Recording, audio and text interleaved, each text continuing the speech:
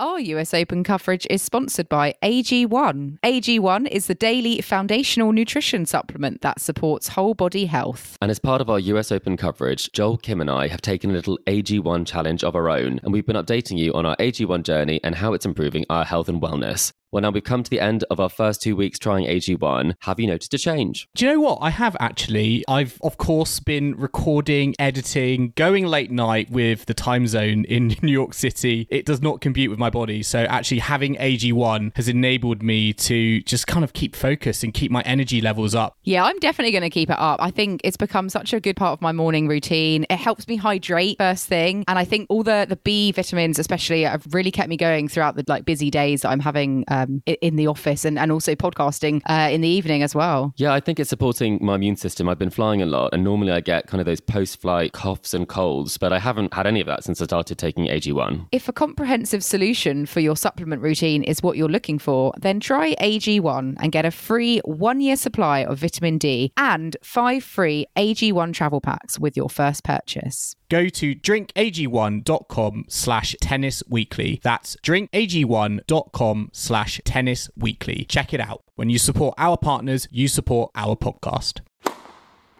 Please take your seats quickly, ladies and gentlemen. Thank you. Hello, ladies and gentlemen. Welcome to Tennis Weekly with Joel, Kim and Chris. On today's US Open Finals catch-up, sponsored by AG1. Novak Djokovic captures his record 24th singles slam. Gauff secures her first slam at 19. And we gear up for the Davis Cup finals in Manchester.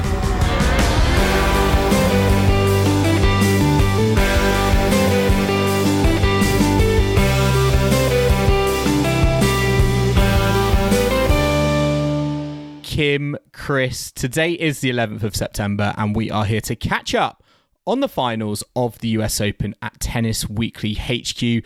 Novak Djokovic and Coco Gauff are your US Open singles champions. We are back as a three to talk about all the action, and we've got to start actually with the fact that I was at a wedding at the weekend and the parking was on a tennis court. It felt like it was like the whole world of tennis had been violated. Sounds very posh. What sort of court was it, Joel? It was a grass court. No. Oh. That's going to leave a mark. What would the Wimbledon grounds crew think of that? I know, It's right? sacrilegious. I did take a photo, but I Sacrilege. actually didn't want to share it on tennis Twitter because, I did feel like it had sort of had violated. Someone's going to get fired. You tennis. thought maybe with that power we have on Twitter. Well, all I will say is the ground was quite firm, so it wasn't like cars were sinking in and making tyre tread patterns into the grass. But nonetheless, I was a little bit sad inside. Goodness, I hope no one tried booking the court. They'd be very disappointed if they were trying to play. Yeah, it's like the cars that are often, sponsorship cars at the side of the court, like the Porsche Open. It's just, but they're like just parked on the court inside instead. Yeah. You've already won. Joel, we have had quite a lot of dry weather, so it wasn't a bog for the cars trying to park, but I think it's going to rain quite soon. But I see you've actually moved house recently, and I know you used to get very hot and sweaty doing the podcast. Is your new circumstances slightly better for recording, or are you still sweltering there? It's actually, you're if looking anything, quite hot and bothered. Yeah, if anything, it's probably a bit worse. I've had to, Cosy lives and all that. I've had to downsize, and although I've got the fan, I was a little bit nervous that would sort of ruin, my recording background ambience. So ambience. I'm here. I'm just gonna get redder and redder, I feel, as the recording goes on. Excitement. It is cooler in Manchester, though, I will say. Yes. So at least you have 6 days in cool temperatures recording. Love it. And I know you've picked the Airbnb, so I'm expecting there to be aircon. A good amount of airflow, yes, indeed. That's one of the prerequisites when you have to book for Joel. I mean, let's be honest. If it was up to me, we'd just be in the local travel lodge. Yes, that's why it's with not. your blue WKDs with you. Nothing wrong with the travel lodge, let's be honest. Good job with not partnering with them at the moment. Anyway, let's get on to the tennis. What we're all here for, because we are here obviously to catch up on all the final action from the US Open. We've just had the weekend and the 2 singles finals and a whole host of other finals, which we are still yet to round up, including the ladies' doubles and all the wheelchair events. I have to say, I had quite a late night last night watching the end of the men's final between Novak Djokovic and Daniil Medvedev. I reckon a lot of people went to bed after that second set, though, because in the UK I was exhausted gone after that midnight. I have to admit, I did. I'm an hour later here, so I have to admit, didn't see much of that third set. Yeah, I feel like the European TV audience drastically went down. Plummeted. Yeah, once Djokovic won that tie break, he got a 2-love lead, and I think it seemed somewhat unlikely at that point that Daniil Medvedev would win 3 straight sets to come back. Unless your name is Jürgen Meltzer. Jürgen Meltzer being the only person I think to have beaten Djokovic from 2 sets down at a Grand Slam. Yes, yes. Goodness, that statistic just gets wheeled out. I think every time Novak Djokovic goes 2 sets to love up, but it did feel a little bit like a foregone conclusion, didn't it? Once that second set had been, let's be honest, stolen by Djokovic from Medvedev, who he would have been ruining his missed opportunities, I think. Yeah, absolutely. And that second set, 1 hour and 44 minutes just for a set. Ridiculous. Is that the longest set of all time? I didn't see any stats on that, but I do think that's longer I than... hadn't, though. It must be one of the longest. It must also be longer than Taylor Fritz spent on court for any of his first 4 matches. Yeah. Yeah, and I mean, during that second set, we saw Djokovic looking a bit... tired and starting to kind of grimace a bit. And it did seem, if it was going to go 1 set all, we did think, is Djokovic going to have the stamina to actually, if this goes a long 5-set match, if each set is lasting, an hour and a half plus, is Djokovic going to have what it takes to go the distance? But obviously he knew that he needed to get that second set. And once he'd got that, he only had to hang on for a bit longer to get the third and win. And I think it was just a crucial second set, really, to decide the outcome. I think it did rest on that second set. I think that was plain to see, but I think Daniil Medvedev will be disappointed because it did feel like Djokovic was almost like a wounded animal in that second set. For me, there was almost these similarities, I think, with that final in Cincinnati against Alcaraz, where, again, I just thought he was fatiguing. He didn't look physically 100%.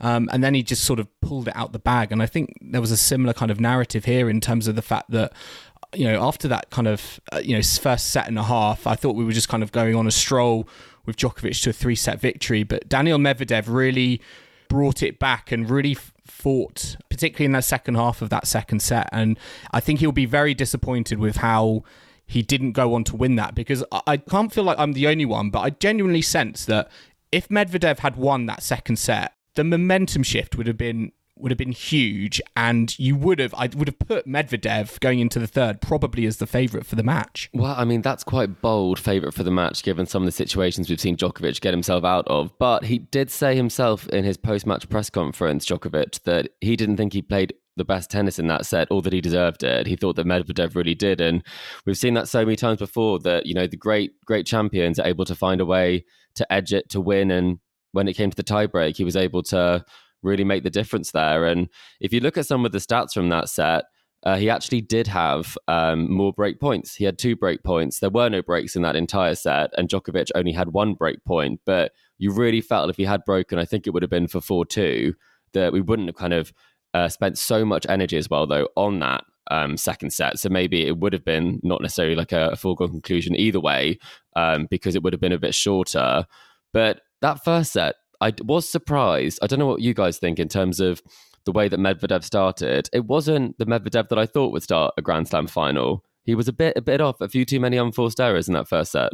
Yeah, lots of double faults as well. And it just, you can't afford to bring that to a Grand Slam final playing Novak Djokovic. You're asking for trouble. He felt very subdued, I felt. This was a big occasion. I mean, I swear the TV cameras were obsessed with showing us every single celebrity that was in the crowd. But given the sense of occasion there, it didn't really feel to me like that first set, or even the first, as I say, kind of set and a half, really kind of lived up to the billing. Maybe I'm a little bit, comparing it to, what we had, which was an all-time classic, Alcaraz versus Djokovic at Wimbledon. But to me, I was very surprised with how Medvedev just looked very subdued on the court and took too long, I think, to really get going. That first game, or first couple of games, I think when Djokovic went 3-love up, he crunched that forehand down the line.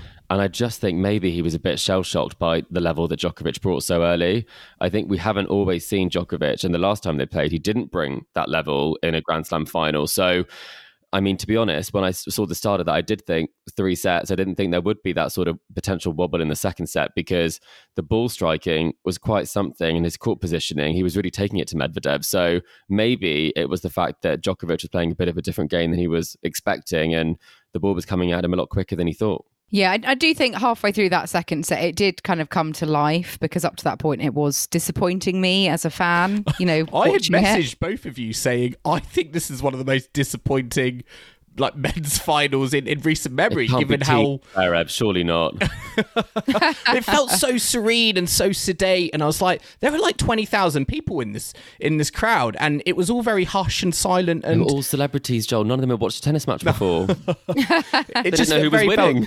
The atmosphere just felt very low key, I think, for a final with what was at stake. Number 24, yeah, that was surprising, right? Because at Wimbledon, it was the talk of the tournament, and the French Open, even tying the record was such a big deal at the time. So I've been tying the record in terms of Serena at the time, and then obviously Nadal is on a different number, so that's not quite correct. But that was a big deal, going clear in that sense. And it was odd that this wasn't the biggest occasion in that sense. Do you feel like, from a fan point of view, do you think there was a sense of a letdown that we didn't get Alcaraz versus Djokovic in the final? Because on our preview, we all thought that was going to be the final. I can't doubt that there are many other fans around the world who would have thought that was going to be the final as well. And because we got Medvedev, Djokovic, something different, do you feel like there was a sense of oh, this is the plan B? We wanted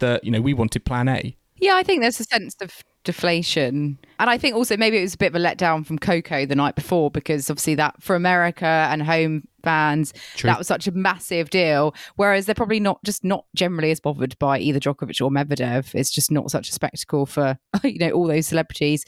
And unless you're Matthew McConaughey, because he was in the Novak Djokovic box, wasn't he? He was, and I didn't know that they were such good friends. They're definitely very pally. I mean, even when he celebrated, him and Djokovic and Matthew McConaughey's wife were on very close terms as well. But this is the controversial element there, and this is something I'll put to both of you. Djokovic said that in charge of the seating in the box, there were a lot of people to fit in the box, was his wife, and that she actually had relegated the kids to courtside, and Matthew McConaughey and his wife were in the box. And so I think priorities was that priorities. Yeah, exactly, priorities, or was it tactical genius that the kids were courtside? And Djokovic said he kept looking over because they were almost directly opposite him when he was sitting at change of ends, reminding him to kind of stay positive and to put a smile on his face. So was that genius, or would you put Matthew McConaughey courtside and the kids in the box? Maybe she was earmarking an invite to the Oscars next year or something. Probably they can get you to better parties than your kids can. Yeah, maybe that's why Yelena was in that sort of business. She was networking. I don't know, dress. She was seeing it as a business, occasion. Djokovic taking care of business on the court. Yelena in the crowd taking business off the court. Yeah, I can see that. I did love the difference between Yelena's outfit and Medvedev's wife, who was just very relaxed in her trackies, and I just thought, I knew which outfit I would feel more comfortable in and what I would have wanted. If I was watching my husband play a stressful tennis match, I would just want to feel comfortable and relaxed. But on your I quite like the contrast. On your anniversary, though, that was the anniversary. Daniel said after the match, didn't he? Shame he didn't win then. That's why he wanted to do it again. Present that would have been after 2021. It was the present. It was the same day. So maybe she was hoping he'd get the win and then they'd go out and celebrate. Well, I feel like if he wanted to do that, then he needed, I think, to address the fact that, Novak Djokovic tactically in this match, it was quite clear serve and volley was working very, very well for him. And Daniil Medvedev just felt like he did not learn. It's not like this is the first time we've ever seen Novak Djokovic serve and volley, but the fact that Medvedev his return position on serve was just so far back. It was a real open invitation for Novak to come forward, and it really, I think, did the damage throughout the match. And I don't necessarily feel like we sensed Novak Djokovic as a serve and volleyer, but in this match when maybe he felt like his fitness levels weren't at 100% and he needed to keep the rallies short, particularly against someone who's got the octopus-like defensive capabilities of a Medvedev, that was the go-to play. Yeah, I think it was. I think it makes sense when he's so far back and he's not really showing many signs of looking to move up the court himself. I think you have to kind of question again, not being able to change up the tactics. That's something where he mentioned that in the Alcaraz match, that everyone said that you won't beat Alcaraz playing from that far behind the baseline, and he did. He's obviously played that far behind and he's beaten a Djokovic before when he was going for the Grand Slam. So I think it was tactically a sensible thing for Djokovic and not something that's too surprising. Like we've seen him do that against Nadal on clay previously to great effect. And that is a way you can get past someone who is retrieving very well. But the thing about that, you've got to do what Coco did in that third set against Sabalenka. You've got to lock down the unforced errors. And Medvedev was making just a few too many. And I think that's kind of the big point there is if you are playing that far behind, you have to be the wall that he was in the semi-final. And I don't think it quite clicked for him today. And I think that Djokovic was able to take advantage at the net. Yeah, what works for, against other players just is unlikely to perhaps work against, the greatest of all time. I mean, what's next for Novak Djokovic? Because he's now achieved, this amazing tally of 24 Grand Slams, which is just, ridiculous. Lacoste had obviously got all the T-shirts ready for him and his team, which they promptly unveiled. I always think that's a bit cringe when they have all the clothing ready, but I understand in this commercial world we live in, it's par for the course. Fine, Kim, I won't get the Tennis Weekly embroidered 400 T-shirts when we hit our 400th episode. Well, It'll just be for me and Chris. Well, don't get it done just yet. What if we don't make it to 400? Well, exactly. That's preempting it, isn't it? I'm preempting it. Okay. Do it on the night. Okay. He's also levelled with that, Margaret Court's record of 24 Grand Slam singles titles as well. What I also think is very impressive, this is the third time he's won 3 of the 4 Grand Slam titles in 1 year. He's the first person to have done that. It's the 4th time he's done that. So, the records keep falling. How many do you think he is aiming for now? I think 25 is obviously, the next one. It's a nice sort of kind of rounded number, if you like. But do you think he's got a particular target, or do you think, what is the one thing he is going to be gunning for now that he's kind of got the all-time record for the men's anyway? It's got to be the Grand Slam, hasn't it? I think in press, I actually really warmed to his answer where he was asked about his season this year and what his goals would be for next season. And he said this year he wanted to win all 4. And I think it's because he has such high expectations for himself. And so he said you could look back at that Wimbledon final and have a little bit, of regret or feel a bit like you could have done something a bit differently. But he said if someone said to him at the start of the season, you can sign here and you'll win 3 majors and have a final, he would take it. So I think that's quite a healthy attitude to have. You want to do it all. And if you don't, you still want to do as best as you can at everything. And looking at next year, why would the goal not be to win 4? Why would the goal not be, 25, 26, 27, 28 next year, which is, truly scary that there's no talk of retirement, obviously, because he's at the top of his game, playing some of the best tennis of his career. So it's a very odd one because normally you'd have this conversation, when it comes to the potential much earlier in someone's career, not when they're 36, thinking, hang on a minute, if he's won this many since 2018, that was only 5 years ago. Where will he be, in 5 years now? It's mad. It's interesting you say that, because is that a commentary on the state of the ATP tour at the moment? Because it just feels like we've got maybe this 3 that is Djokovic, Alcaraz and Medvedev, and you can really only think that at the moment anyway that Medvedev or Alcaraz could topple Novak Djokovic in a best of 5 in a Grand Slam format, versus the WTA side of things where we've got Coco Gauff winning her first ever title. It feels like it's a lot more anyone could beat anyone in that sort of potentially in that kind of top 8. And as a result of that, it just doesn't feel like Novak Djokovic has that many competitors, really, I think, going into next season. Yes, obviously, we hope to see Rafa back as well. But the fact that I think there's just so few rivals, genuine rivals around him, means that I also can't see why not of reaching a a calendar slam, because, he's going to be motivated, I think, by how close he has come. I mean, he could have so many more, couldn't he? Yeah. I find it always amazing when it's like 24 and counting, and that and counting to me is just a testament to his longevity on the tour. I don't think Goran Ivanisevic, has said that Novak is planning to play at the Olympics in 2028 in Los Angeles. Quick maths. I couldn't tell if he was joking or not. No, he won't be joking. That's not even like the next Olympics. That's Paris next year. Like, that's obviously he's never won the gold medal in the singles. So that would be, I assume, also a goal for Djokovic to tick off. Oh, a golden slam next year. That's going to be the golden, isn't it? Yeah, it's just scary that he's planning on playing for another 5 years. Could be on 50 slams. No, that's probably impossible. Mathematically, Kim, I'd say that's inaccurate, but he could be on a lot more. And then just a word on Daniil Medvedev. Obviously, he'll be disappointed to have lost another final to Djokovic. And I know he's won one, but he's lost more than he has won. What do you think is the one thing he will take from this that he will look to implement, should this situation arise, yet again? I think he needs to play more front foot tennis, against players like Djokovic, or understand that he's just not going to be able to win a Grand Slam, I think, just playing from the back of the court, 6 feet behind the baseline. I think Djokovic showed that last night, and I think maybe he needs a bit more variety tactically, because it doesn't feel like he even approached any or entertained any idea of changing it up.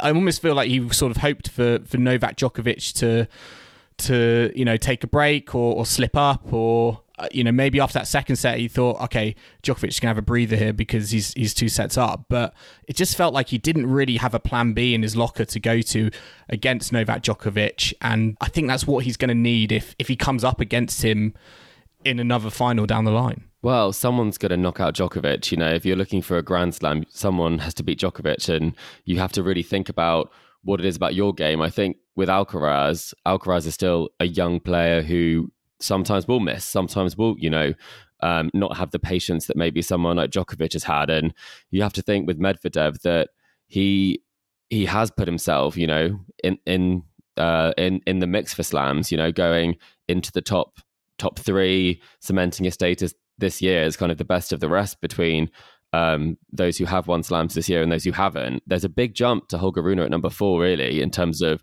performances this year. So he's put himself in a good position to make it to the business end of slams, seeded for a semi-final, probably at every slam next year, given the results this year and where they've landed. So I'd love to see him in these later stages, because that semi-final was fantastic, and I think this had potential to be great. I think obviously it's just a very tall order, playing against Novak Djokovic, playing that well and that calmly. I think that's the big difference. Is in the final he played in previously, it was an out of sorts Novak Djokovic. Novak Djokovic has said previously that he was take nothing away from obviously Medvedev, but he was in his head very much about the numbers, about the history, about the Grand Slam. Whereas this time he kind of tried to not think about any of that. And maybe that's partly why there hasn't been so much hype. There's not been so many Novak Djokovic stories in the media, because he's kind of just shut all of that down and he's focused on this as the milestone, but then moving on afterwards. So put yourself in contention, I think must be his goal, and a lot more Masters 1000s I think he'd be hoping to pick up as well next year. Djokovic has won exactly a third of all the Grand Slams that he's competed in, which is a very scary fact. And now that almost that pressure is definitely off, now he's got to 24, it's scary that, I don't see how he's going to have any sort of, the stats he's just going to be able to go for it. Yeah, the stats are going to be ridiculous. Of one by the end of his career in Paris. Gosh. Well, let's, well done, Novak Djokovic. You have made history. The numbers keep getting higher and higher. New world number 1, he's reclaimed his ranking. So, congratulations, and we'll see what he does for the rest of the season. Let's have a look at some of the other results. We had the ladies doubles final yesterday as well, which, fantastic result, because we had previous guest of the podcast, Gabby Dabrowski, and her partner Erin Routliffe winning their first Grand Slam title together, defeating Siegmund and Zvonareva in straight sets in the final. Joel and Chris, I know you've been avidly following Gabby throughout the tournament. I'm smiling. As soon as you say that result, I'm smiling, because This is a great result. I say Gabby has been on the show in the past, and she's been in this position in mixed doubles, but to do it in the ladies doubles is fantastic. And to think she's been on the tour, I almost feel like she's been like plugging away season after season. And this season, I think she's had to overcome real adversity at times. It's been a turbulent season. It's not always been consistent. But going into the North American hardcourt swing and the US Open, this partnership has just, it's almost to me like they've struck gold. And although maybe you could argue that they had a little bit of luck on their way, because they were scheduled to face Vondrousova and Barbora Strycova, who did withdraw, but they certainly, I think, made the most of it. And it's just fantastic to see them, smiles on their faces, and they're becoming a new force in ladies doubles tennis. Yeah, and they beat Su Wei Shea in the semi-finals, which she was on a 16-match win streak in the the slam for doubles. So they beat some top names to get there. Fantastic, first ladies doubles slam for Gabby and also Erin. So I assume they're going to stay together as a partnership. You'd be silly not to, because it's obviously working well so far. So that's really fantastic for Gabby and Erin. Also fantastic for Alfie Hewitt of Great Britain in the wheelchair finals, because he has won the US Open men's wheelchair title, beating Gordon Reid, fellow Brit, in straight sets. Fellow doubles in the final. Player. Yeah, they're the doubles team, aren't they? And they faced off in the singles final, which was actually the first all-British final, I think, at a Grand Slam event for the wheelchair event. So, they've never actually had to play each other in a Grand Slam final on the other side of the net, which is, it was the first time for everything. And of course, Hewitt and Reid have historically done very well together in the doubles, but they didn't make the final this time round in Flushing Meadows. We also had a junior wheelchair singles event, which Danon Ward was the victor there. And we also, Joel, I know you're a big fan of Dida de Groot in the wheelchair women's event. She won the singles yet again. She's on an absolute roll. She's just the queen of the wheelchair event, just winning titles left, right, and Roger centre. Federer. I said this the other day, or as Chris the corrected me, Novak the Novak Djokovic. Right, exactly. Yeah. But I think we're quite split, because I quite liked. I don't know if any of our listeners saw this. Dida de Groot got her moment on Arthur Ashe during the US Open men's final. I quite liked it. They let her come on and celebrate her trophy in front of all the celebrities and in front of a packed crowd. But Chris and Kim, you're a little bit like, actually, you weren't so sure. I felt like it was a bit of a token gesture in some ways, because I think it's phenomenal. We in the know what she's done is phenomenal. I thought they could have, and I'm not sure if they did, so someone correct me if I'm wrong, maybe like play a bit of a highlight of something or put some of those stats up on the board, because you're hearing those numbers and people must be thinking Novak Djokovic is already on the court, when you think about how many slams that she's won. And it was kind of lost, I think, because when you've been to the US Open, everyone's talking, and in the breaks, people are talking even more. They popped out, it was the end of a set, everyone's gone, it was a long set, and you feel like that's not necessarily the perfect time to celebrate the moment. That you could do a ceremony at another time, or at the start before the match starts. We'd like to celebrate the wheelchair champions, and I think that would be a fantastic way to do it, because that's when you're getting into the experience, rather than have it as kind of a side act that doesn't really get the recognition it deserves. Yeah, I think the timing of it, they just put her on, like at the end of the first set. Yeah, like and during a changeover.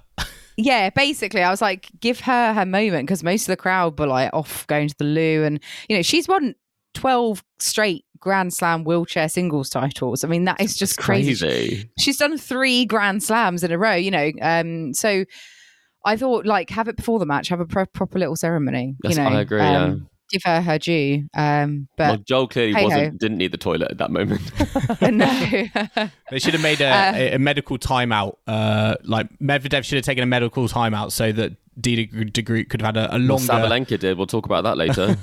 Yeah. Well, on that note, and talking about breaks, let's take a very quick break ourselves now, but do join us in the second half, where we'll be looking back on all of the action from the ladies' singles final at Flushing Meadows, so do not go anywhere. Our US Open coverage is sponsored by AG1. AG1 is the daily foundational nutrition supplement that supports whole body health. If a comprehensive solution is what you need for your supplement routine, then try AG1 and get a free 1-year supply of vitamin D and 5 free AG1 travel packs with your first purchase. Go to drinkag1.com/tennisweekly. That's drinkag1.com/tennisweekly. Check it out.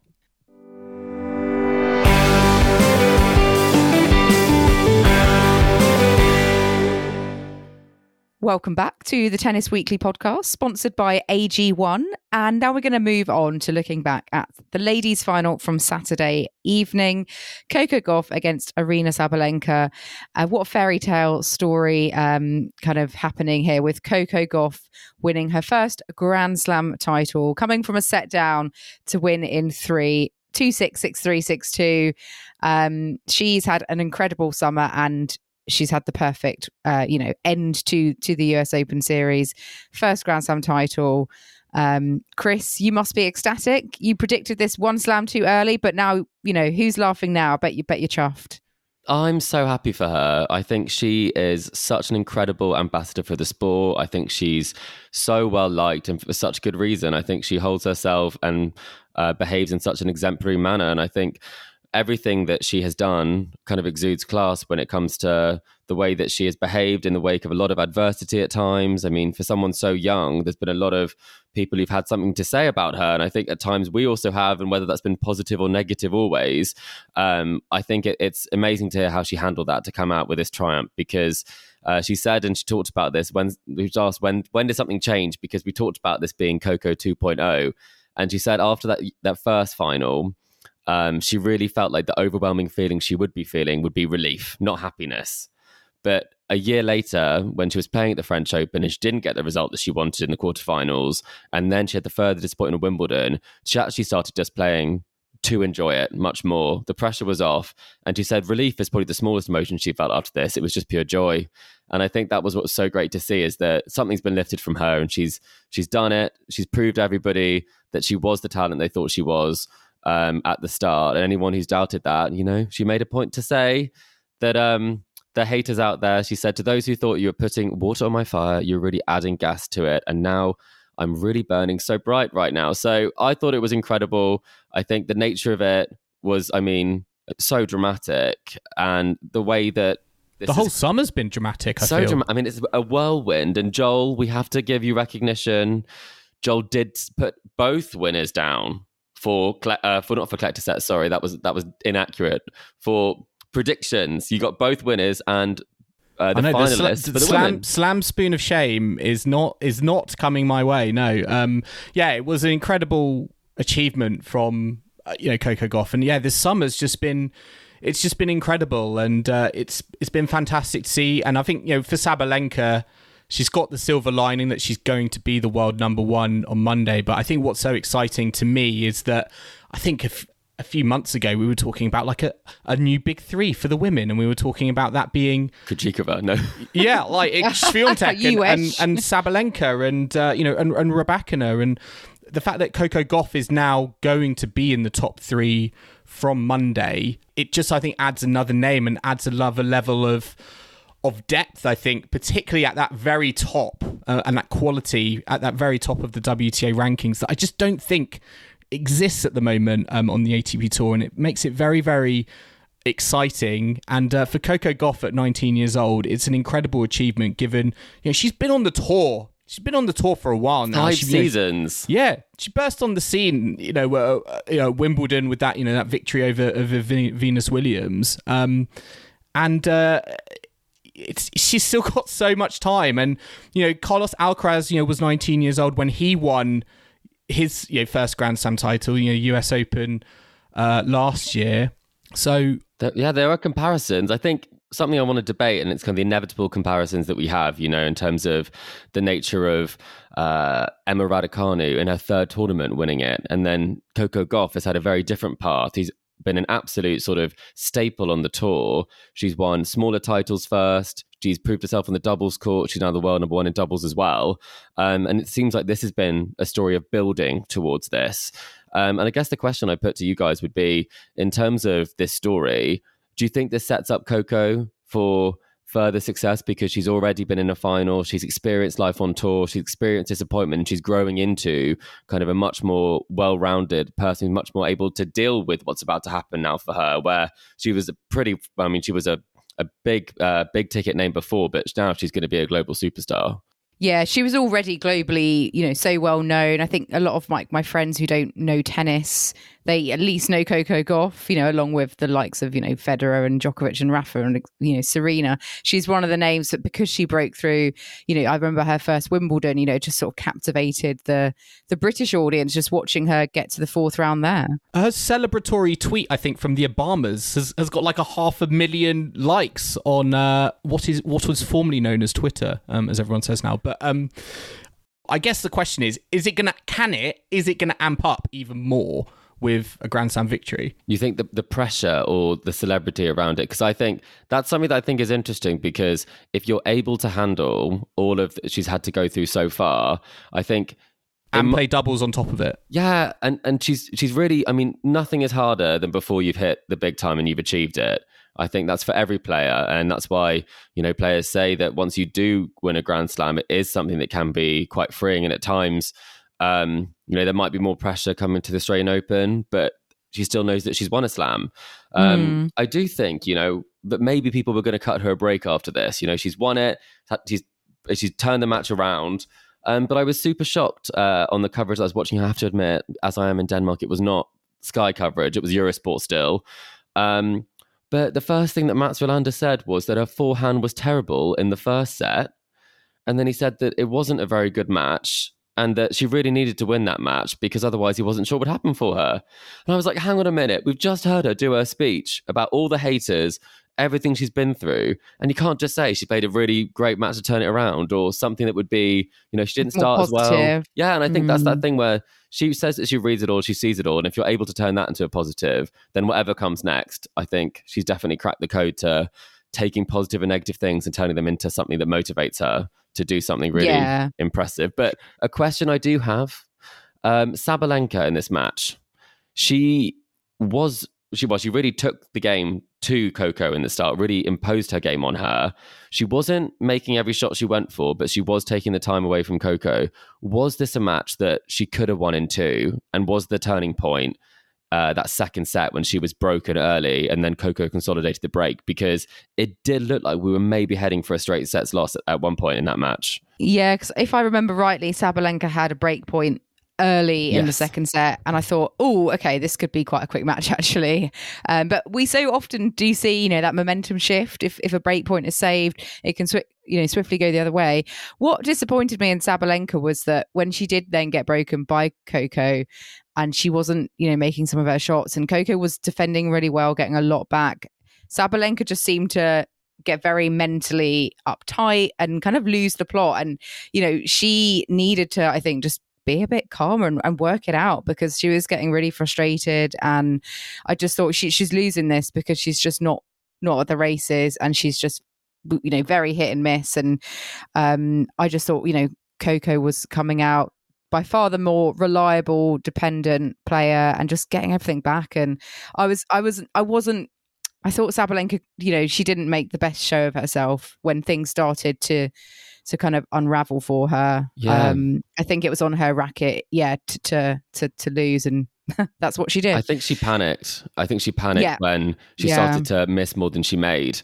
And it really opened the door for Coco Gauff there, because I think the game plan had to be retrieval, get everything back, and then when you have a chance, take the ball on, because she moved so well. And I think some of the points where Sabalenka was kind of ushering the crowd to cheer her more, people were cheering Coco because she got two more balls back. Yeah, it was amazing.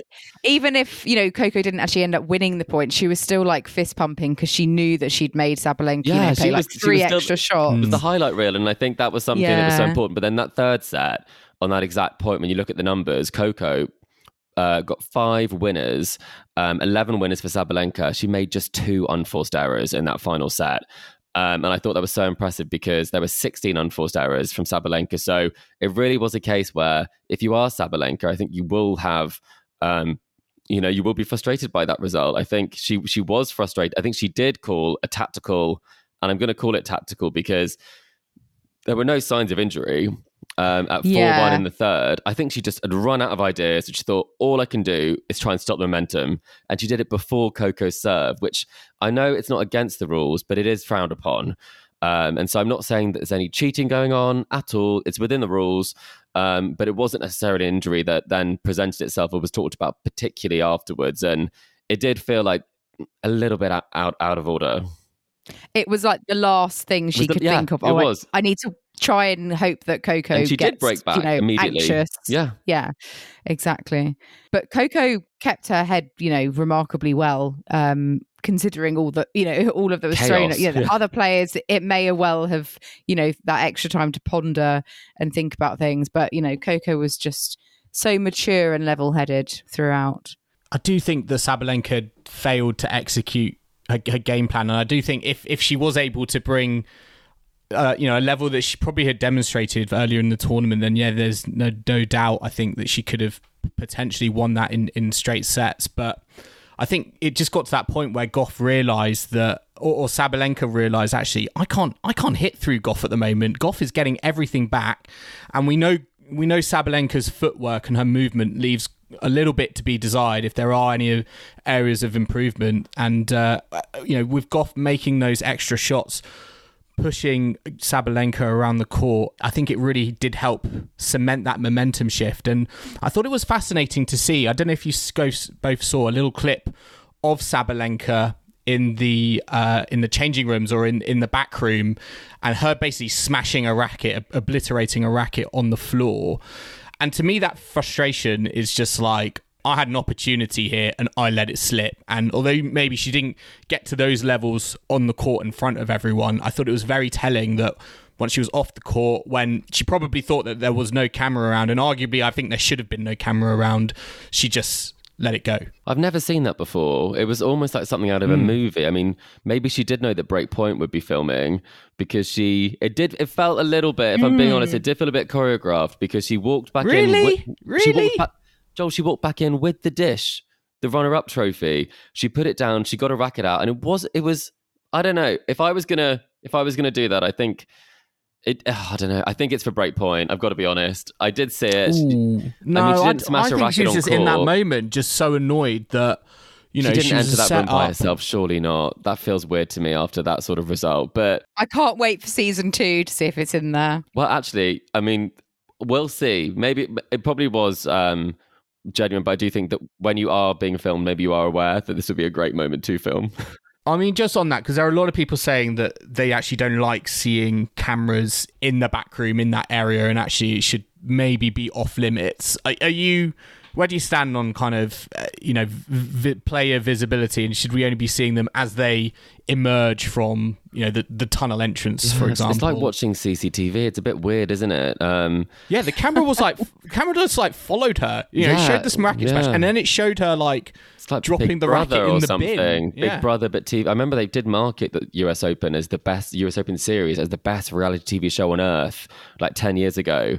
And so maybe they've kind of taken that one step further and added an element of Big Brother to it. But I'm not sure about it. I think you get some nice moments, but I don't need to see. I mean, I like seeing when, Elina Svitolina and Gael Monfils, when they walk past and they give each other a little hug or something because their matches finish at certain times, or Kei Nishikori and fist pumping Naomi Osaka. But I don't need to see Casper Ruud kind of warm down on the bike after his match. And I think maybe some people might. I think some people really like that. I mean, maybe that is a result of Breakpoint and this access all areas feel. And I get it that there are moments where behind the scenes you want to let fans in on that, but I also think there are moments like this Sabalenka moment, which to me looked very personal, a very private moment, a moment she probably didn't want to show on the court. That's why she did it out back. That I'm not sure a camera should have been there, and I'm not sure it should have been shown on social media. I don't think we needed to see that. I think people are aware probably where cameras are there, if I'm really honest, because she almost put it directly into the middle of the shot. But that's my theory, that's Joel's theory. But you can also have great moments that aren't in behind the scenes as well. And I think that's something where Coco Gauff really shone, because in the ceremony and everything that happened, she made it so uniquely her own. I thought it was kind of wonderful the way that when she did win, she then tried to FaceTime her brother, who actually didn't pick up. And then eventually he did pick up. And then the best part was that she was speaking to him and she thought, oh, that the people in the suits are going to talk for a bit, so I can speak to him for a bit and then I'll join the ceremony. And then she got told, no, you got to go up, stand up and listen to them. So that was quite refreshing. And then the moment that I loved, I wonder if you guys saw this, where she got handed the $3 million check. And then Billie Jean King was there because obviously this is the 50 years of equal prize money for the US Open.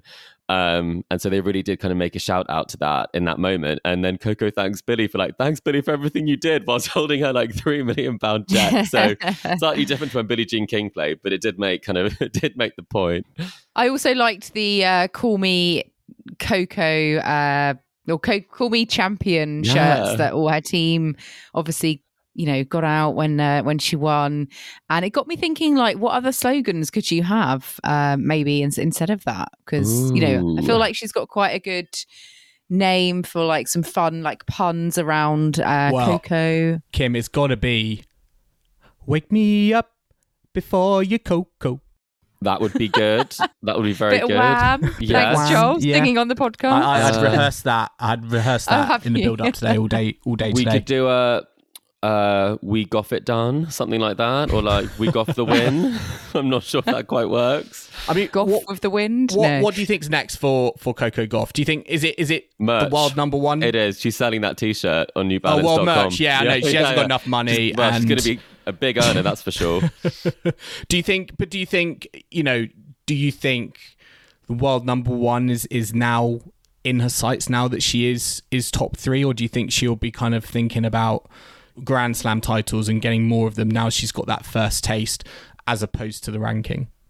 Well, I just think the way that she's approached the summer and the way that she's approached matches is, as we talked about, enjoying the tennis, and these things will come. I think she will have those goals, and if you do win a slam, the goal is to win another slam, for it not to be the only slam that you win, obviously. I think going into the rest of this season, I think she'll want to make sure that she finishes as high in the rankings as possible. Sabalenka said that's her main motivation now, because obviously she did want to win the US Open, but now she wants to finish the year-end number one. And so I think that's something that is kind of very interesting to see, that there is a race for the number one going on now, because it hasn't always been a race on the WTA. So the number one ranking will be important, but keep winning, take it day by day, and celebrate this moment, because I think it's been a long time coming for her. Yeah, and just a note on Sabalenka, she has had a fantastic season at the slams. She's made 2 semis, 1 final, and got a win as well. So she's, rightly so, the new world number one based on all her very consistent top level performances this season. And it'll be interesting to see where she goes from here as well. Let's round up some of the other results, because you were talking about Coco Gauff. She is already world number one in doubles. Singles may well come, in the next few months, perhaps, but she is already world number one in doubles. Perhaps we'll have an Ash Barty situation again, where she might hold the two together. Jessica Pegula is also doubles number one. They have a joint number one ranking. But Pegula, she was in the mixed doubles final with her partner Austin Krajicek, who is the men's doubles number one. A lot of number ones going on here, but they lost actually to Danilina and Heliovara, so they were not able to bring home a mixed title for the home fans. We had Danilina of Kazakhstan and Heliovara of Finland taking home.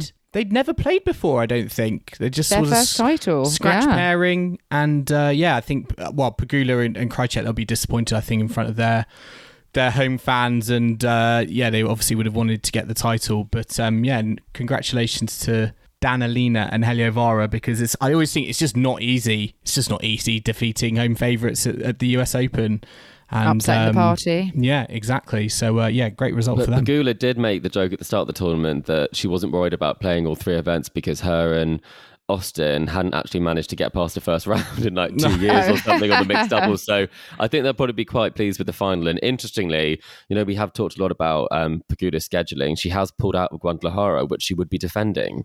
So I think she's probably taking a moment after the craziness of the US Open, to reset before potentially the end of season filings, maybe. Is that an admission that she plays too much tennis? Like, as we've kind of been saying here, three events: ladies singles, ladies doubles, mixed doubles. Is there an admission almost to that idea? Maybe her visa only lets her go to Mexico once this year, not twice, because obviously she's going to be country hopping. Maybe she is prioritizing some other tournaments in the season, and she's going to be very busy playing the end of season finals as well as the Billie Jean King Cup final. So I think probably players will be looking at their schedule now as to whether, they make the trip over to Asia first, or do they play some of the smaller tournaments in other places. So Pegula's likely to be playing both the end of season finals for the singles and the doubles, along with Coco Gauff, which and then the Billie Jean King Cup final. So maybe there's a lot of tennis there. Maybe it is time for a bit of time off. Still a lot of tennis to come. And you guys, no rest for you, either of you, because you are both travelling up to Manchester tomorrow for the Davis Cup finals. I guess it is up for me. Or was it more horizontal from Copenhagen?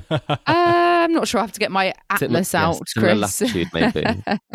I'm sorry I can't be there to join you, but you'll be producing some episodes from your journey. Don't worry, you'll be missing out on me just gloating one final time, I think, in person about the Coco Gauff prediction to Chris. But first day he can get it out the way. He gets a free pass. If he brings it up one more time, then we can focus on getting Jack Draper hopefully for an interview. No, exactly. Yeah, but it's I think it's really exciting. I saw a photo earlier of the GB squad, and there's a part of me that's almost like we've got the past, the present, and the future of GB tennis in one squad right now. It's very poetic. I know, with Andy Murray, Dan Evans, Cam Norrie, and then the future in Jack Draper. So is he the grandfather type that you put on Murray there? That's, I would say. But he's trying to go against that because he's clean shaven, and it doesn't. Again, he looks it just a lot doesn't younger. look right. It's been a bit freaky, hasn't it? It did, and I thought, wow, who's reposting like old pictures from Davis Cup galas? But I did see a picture of all the team, and I have to say, we had two of them wearing.